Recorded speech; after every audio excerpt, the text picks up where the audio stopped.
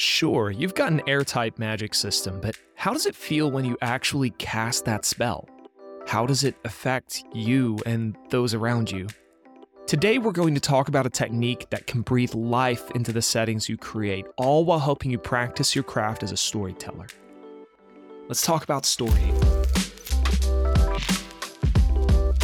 Welcome to the Worldcraft Club, a show for writers, game masters, and anyone else who wants to create rich, immersive settings that will bring their audience back time and time again.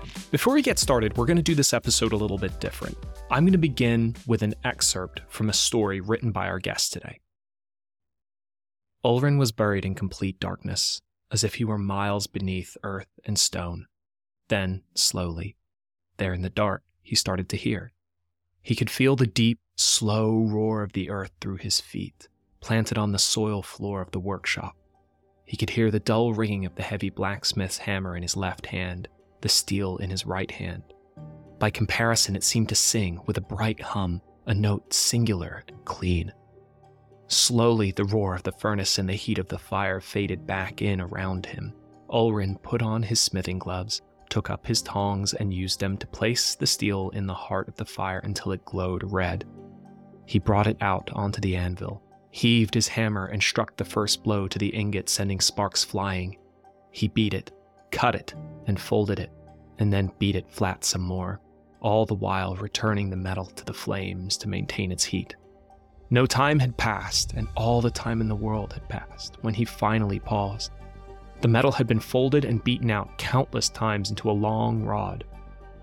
Once more, Ulrun returned it to the flame and then flattened it stroke by stroke into the dull, crude beginnings of a blade. The metal responded to each blow of his hammer perfectly, slowly taking the form in Ulrun's mind's eye, free from cracking or crusting. He paused again, breathing heavily, and inspected his work. It was well proportioned, its weight well balanced as he lifted it in one gloved hand and looked down the spine of the blade. He nodded to himself, satisfied. He returned the blade to the fire once more, and the master worked the bellows furiously till the blade shone white. It would have to be as hot as possible for this next stage. Ulrun removed his gloves and wetted his hands, then plunged them into the bowl of ash, coating every inch of his skin up to his elbows in a black, ashy paste. The master looked at Ulrun. The blade is ready, so are you. Time to wrestle a mountain lad. Ulrun took a deep breath as the master yanked the blade from the fire, then Ulrun grasped it in both hands. The sheer force of the heat assaulted him, threatening to sweep him away in a torrent of fire. His mind teetered in the void. He was being stretched out like a rope, cords fraying and snapping one by one. The metal, which had once sung brightly, now roared like a mighty waterfall, like a mountain falling into the sea. Instinct, won by years of the master's training, took over. Ulrun's will rose up in a mighty tide to answer the challenge of the blade and the barrier of charcoal paste that lay between his skin and the vaporizing heat shield. He willed it to hold. The grinding groan of the coal ash enveloping his arms cut through the roaring heat. Then slowly, ever so slowly, Ulrun willed the ash forwards, lending it his strength. The black coating on his forearms began to shift down and then up to envelop the blade. There was a loud hiss and an eruption of steam as the paste touched the metal handle and worked its way ever so slowly up to the tip.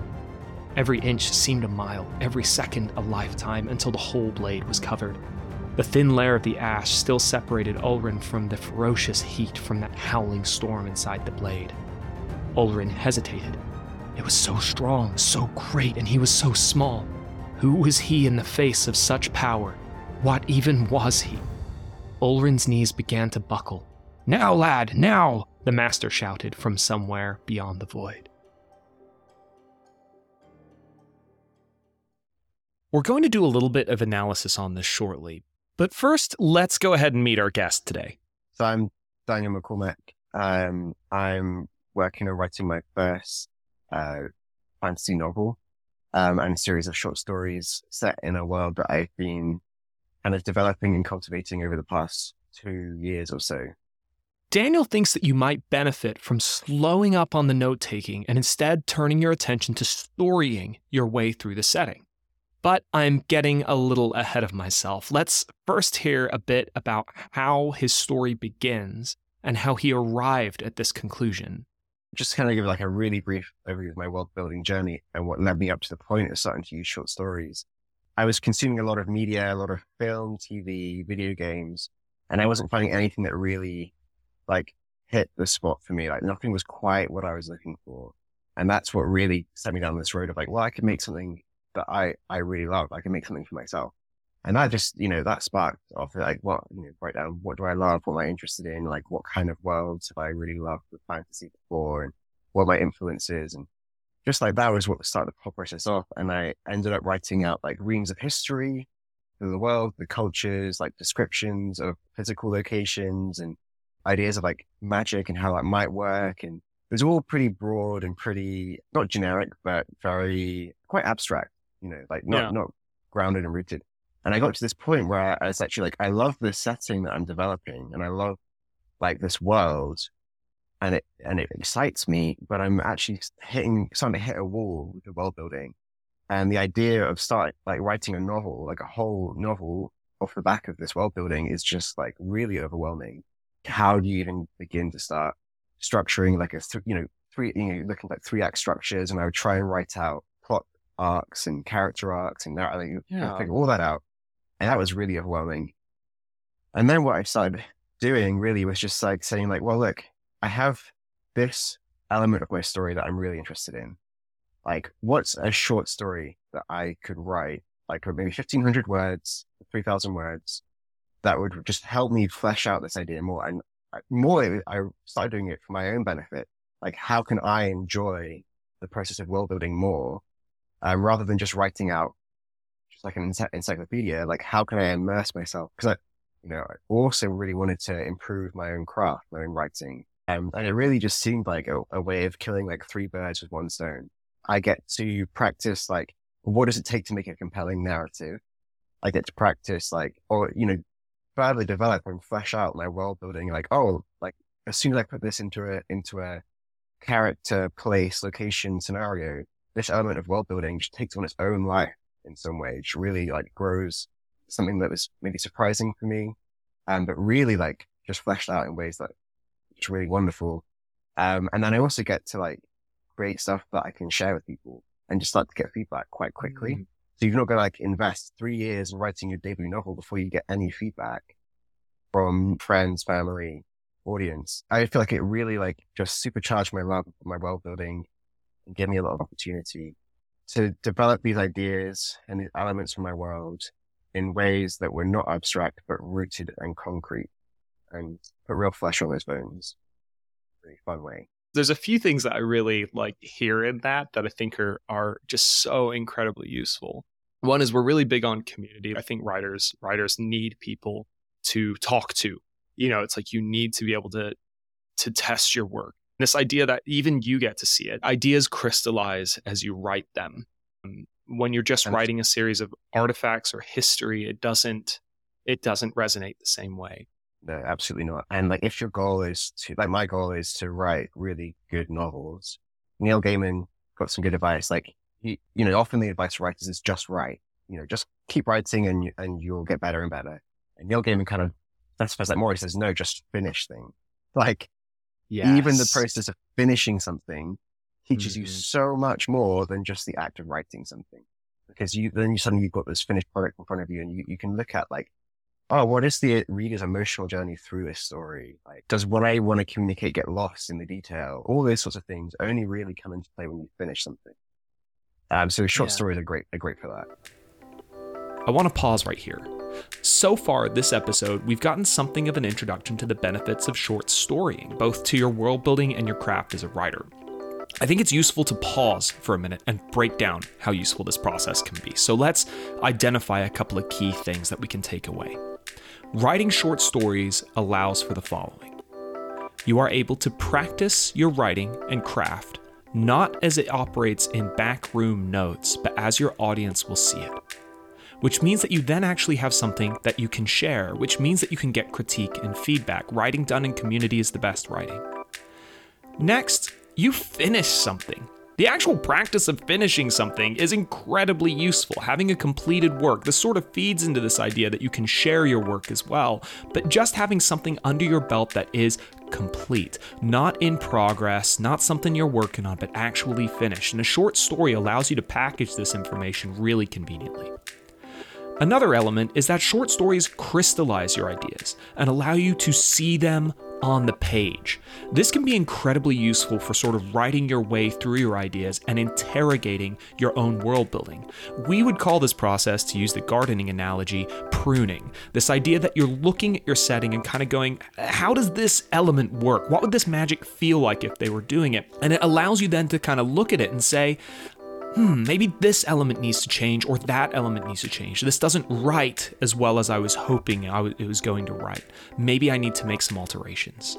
It seems like this process already is shaking out to be incredibly powerful. But let's dive a little bit more here into how this gets done and how it can be used to great effect. It's like, we're so used to consuming media, which is films, books, like whole novels, like the stories that we're used to consuming are much bigger than short stories. So I would say, if you want to do this, go out there and find some really good, excellent short stories. I've got a list of recommendations I can put out there. Just getting used to the idea of what makes a good short story. That's a skill in and of itself as well. It's a whole different ballgame than novels. I think a really good analogy for it is, did you ever watch the Animatrix? Yes. Yeah. So you have the Matrix films, which are like these big, like novels, essentially, the trilogy. And then you've got the Animatrix, which is a series of 10, I would say, short stories set in that universe, which give world building and gives history, and it explores different elements of the world. But each one is its own short contained little episode. One thing that I've kind of been thinking about and toying with as an idea lately is that you have to kind of figure out how you're going to spend your own wonder in your setting. And if you spend it just writing down a list of artifacts in a Wikipedia page, and you spend it kind of droning to your friends about some historical component that you're sort of fascinated with, and you might also be very good at explaining that, and people might be interested. I'm not saying that they're not, but you're spending your own excitement in your setting doing, and you're not always fanning the flame. You're not always at the bellows working on it. And I think the story idea is such a good way of causing you to fall more in love with your setting. It causes you to practice, to actually be enmeshed in that world and to walk away liking it more. And then also having something to share with your friends that they can read and actually, enjoy. And it's not just a laundry list of names and places and things like that. There's a reason, I think, why Tolkien, he released books, not necessarily encyclopedias. The encyclopedias are the result of the books being so enjoyed, not the other way around. You know what I mean? Right. And the immersion in Middle-earth doesn't come from reading the appendices. The immersion comes from the story, and then that interest, I want to know more about this world. And then Tolkien's I spent 10 years creating the linguistics and the mythology, and here's 3 ages of the earth, and you're like, cool. The way like into a treat. That's the way into that is the narrative. You wouldn't care about that probably if you didn't have this emotional connection to the fellowship. It also fans your love of your setting into flame without squelching it and spending all of your own internal wonder. And it kind of gives you the ability to walk around your setting. You know what I mean? You're actually you're sort of in it. Your story and your way through your setting. You're there amongst the kind of the landscape, the mountains, the trees, the people. You can almost taste the food. I think it might be useful to pause here, because our show is not just for writers. It's for dungeon masters and game masters as well. So I'm sorry if y'all checked out already, but I think this can be really useful for you guys too.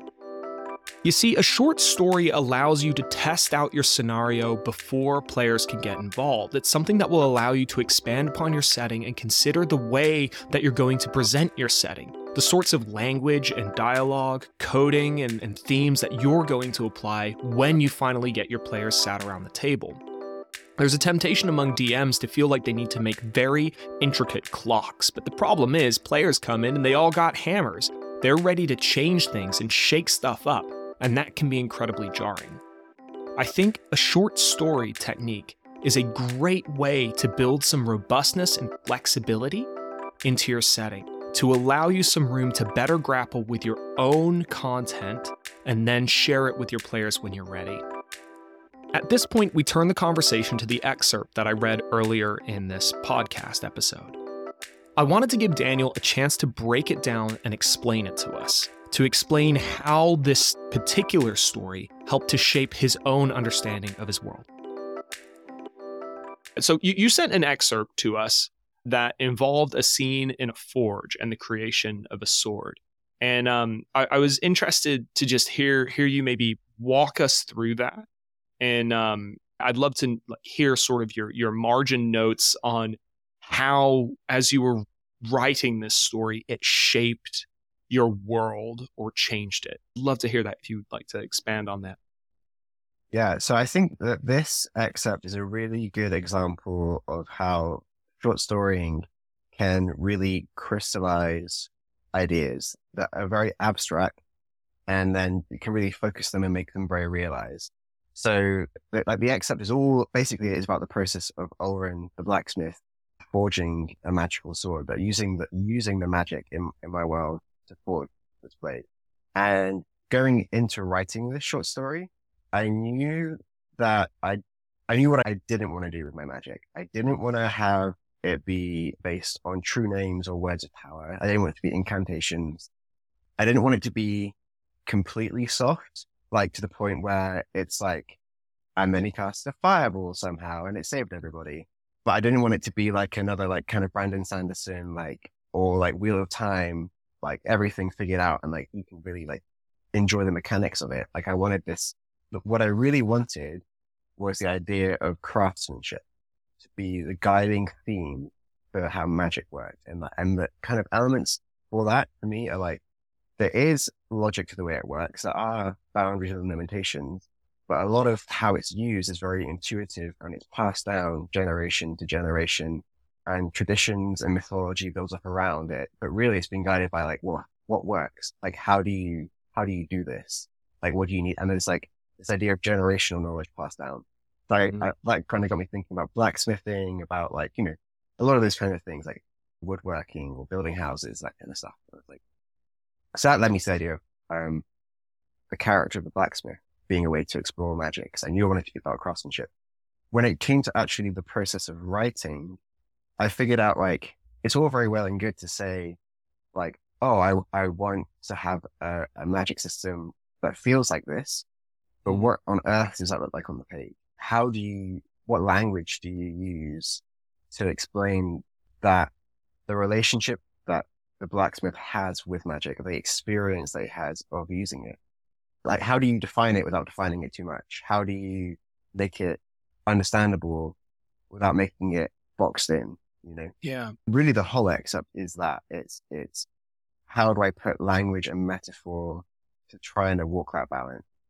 Yeah. So like, I think that I was picking up some elements that kind of evolved naturally out of the text as I was writing it. At the very beginning, Ulrin is kind of going into this almost trance-like state where he's kind of blocking out the world around him so that he can focus on a magical sense of connection with the world around him.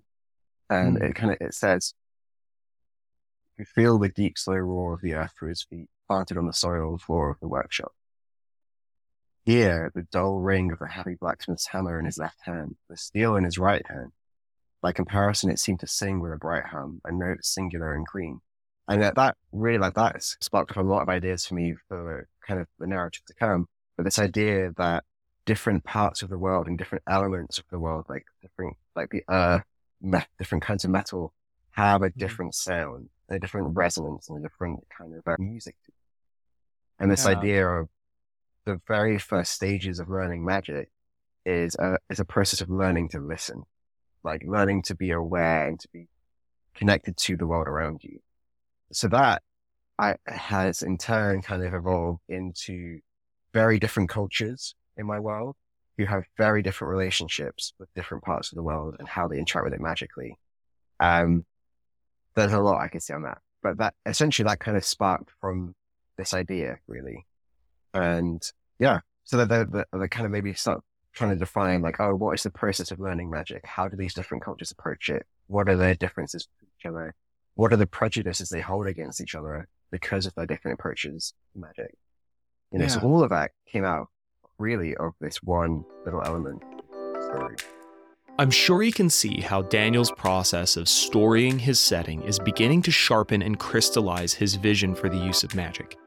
This concept of singing was added, this idea that different cultures and different landscapes can see different parts of magic and understand it differently, which is another one of Daniel's fascinations. While the original concepts he had are honored here, he is already beginning to have a deeper understanding of the implications on the world he's creating and its people. It's growing more immersive, earthier, better connected, richer. So, we know how his magic system has expanded and developed through the process of story.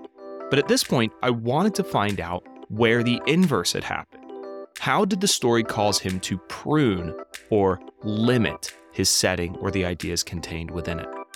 Any elements I cut out kind of based on the experience of writing this story. Yeah, actually there's been lots. And a lot of it is actually not so much elements of the world building I cut out, but the ideas for how I wanted to present that world in a narrative.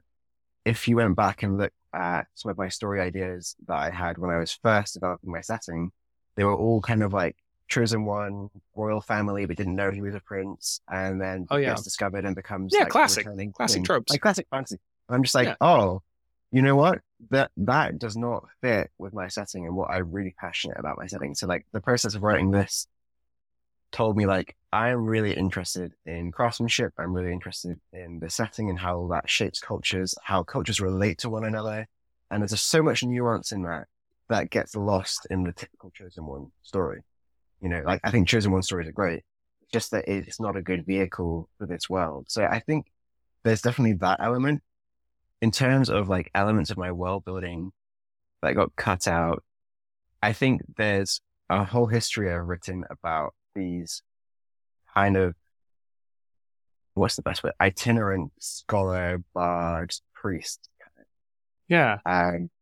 Who are kind of the custodians of tradition and the custodians of the religion in the world. And the custodians of, it's more like the first users of magic. And their magic is much more to do with the wind, And I had this idea about them kind of being primarily about combat initially. Like, how do you fight with the wind? Like, what's like cool ideas you can, that. And I think that there are definitely elements of their history which ended up getting cut out, but just didn't fit with the people. I think like it started me down the trajectory of thinking like, oh, okay, so what can you do craftsmanship wise with the wind? It's just the idea of getting a sand blower and like, you can like shape and carve stuff with sand, like by blowing it really fast. Like, well, what if you had a way of like, magically like cycling it and using it to create these really intricate stonework? And like, what if you had giant, like horns, like the horn of Helm Hellehan, the two towers, like just carved like into cliff faces, like in a way that this would be impossible by hand, but with this idea of like being able to control the wind and the sand and kind of drill into things and create, so like that really, and that kind of like really shaped them from being like these warriors into being like these almost like monastic, like itinerant scholars. Daniel has a world he's trying to make. He's got ideas that he wants to develop, and he realized in the process of storying that there were stories he didn't want to tell. What Daniel pruned was the story. Chosen One's story didn't fit. He had to find something else that worked. So we have Ulrin the blacksmith. This process of short storying might have saved Daniel from committing too deeply to a larger story that he didn't want to tell. It gave him the opportunity to dip his toe in the water and gauge the temperature. Is this type of story right for my world and the themes that I want to explore?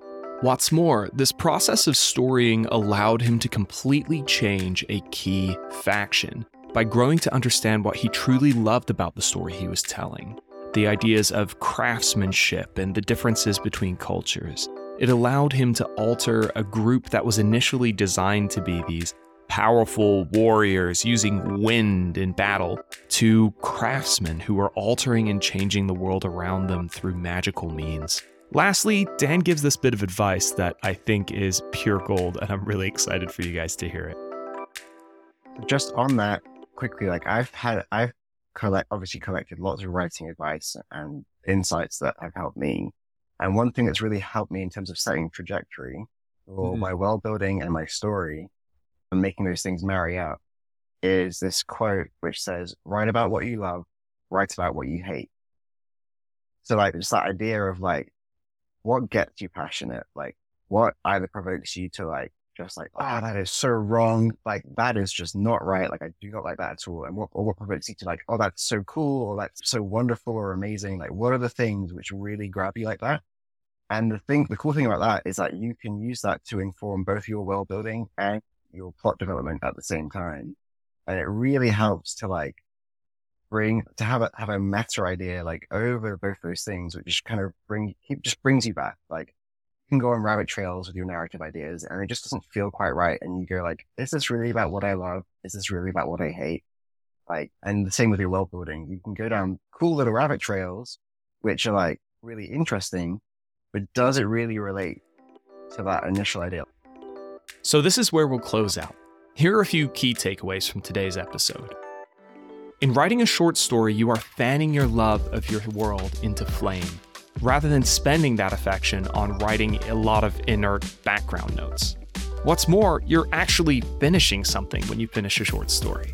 You're forcing yourself to take a narrative from one end to another, practicing your craft, and then having a finished product that you can actually share with somebody and get meaningful feedback on. It reads much more nicely than your notes or discussion on your world's history. The process of storying allows elements of your setting to crystallize on the page, reinforcing the ideas of those first loves or hates you started with, and pruning concepts that don't fit. Storying can even help you get rid of stories that don't fall in line with your vision, and avoid devoting too much time into planning and developing something that won't work. We hope that you'll take advantage of this unique, flexible technique and develop even richer worlds as a result. Now, on top of all this, Daniel's produced a special treat for us in the form of a blog he's written, where you'll find the excerpt included in this episode, as well as some expanded thoughts on this topic. Additionally, I've included where Daniel can be found, his Facebook group and other connections in the show notes. Go ahead and find him. So, if you've really enjoyed this today and gotten something out of it, we hope you'll consider giving us a 5-star review on your favorite podcatching app. This helps other folks that might be looking for a world-building home to find us. And if we don't quite merit the 5 stars, please bug us via email. The link to that is in the link tree in our show notes. If you really want to give us a piece of your mind, though, go ahead and join our Discord. It's a thriving world-building community where you can practice your growing skills around a bunch of talented, friendly people who can help you get the rich feedback you're looking for. Don't world build alone. And with that, for Dan, this has been the Worldcraft Club podcast. Thank you so much for listening. Smell the animals, whatever it is, like... Yeah, like, smell the animals. Smell the animals, man. You gotta smell those animals. That's why I read. Give them a deep Get a big whiff of that animal. This is going in, right? Yeah, this is good. This is going great.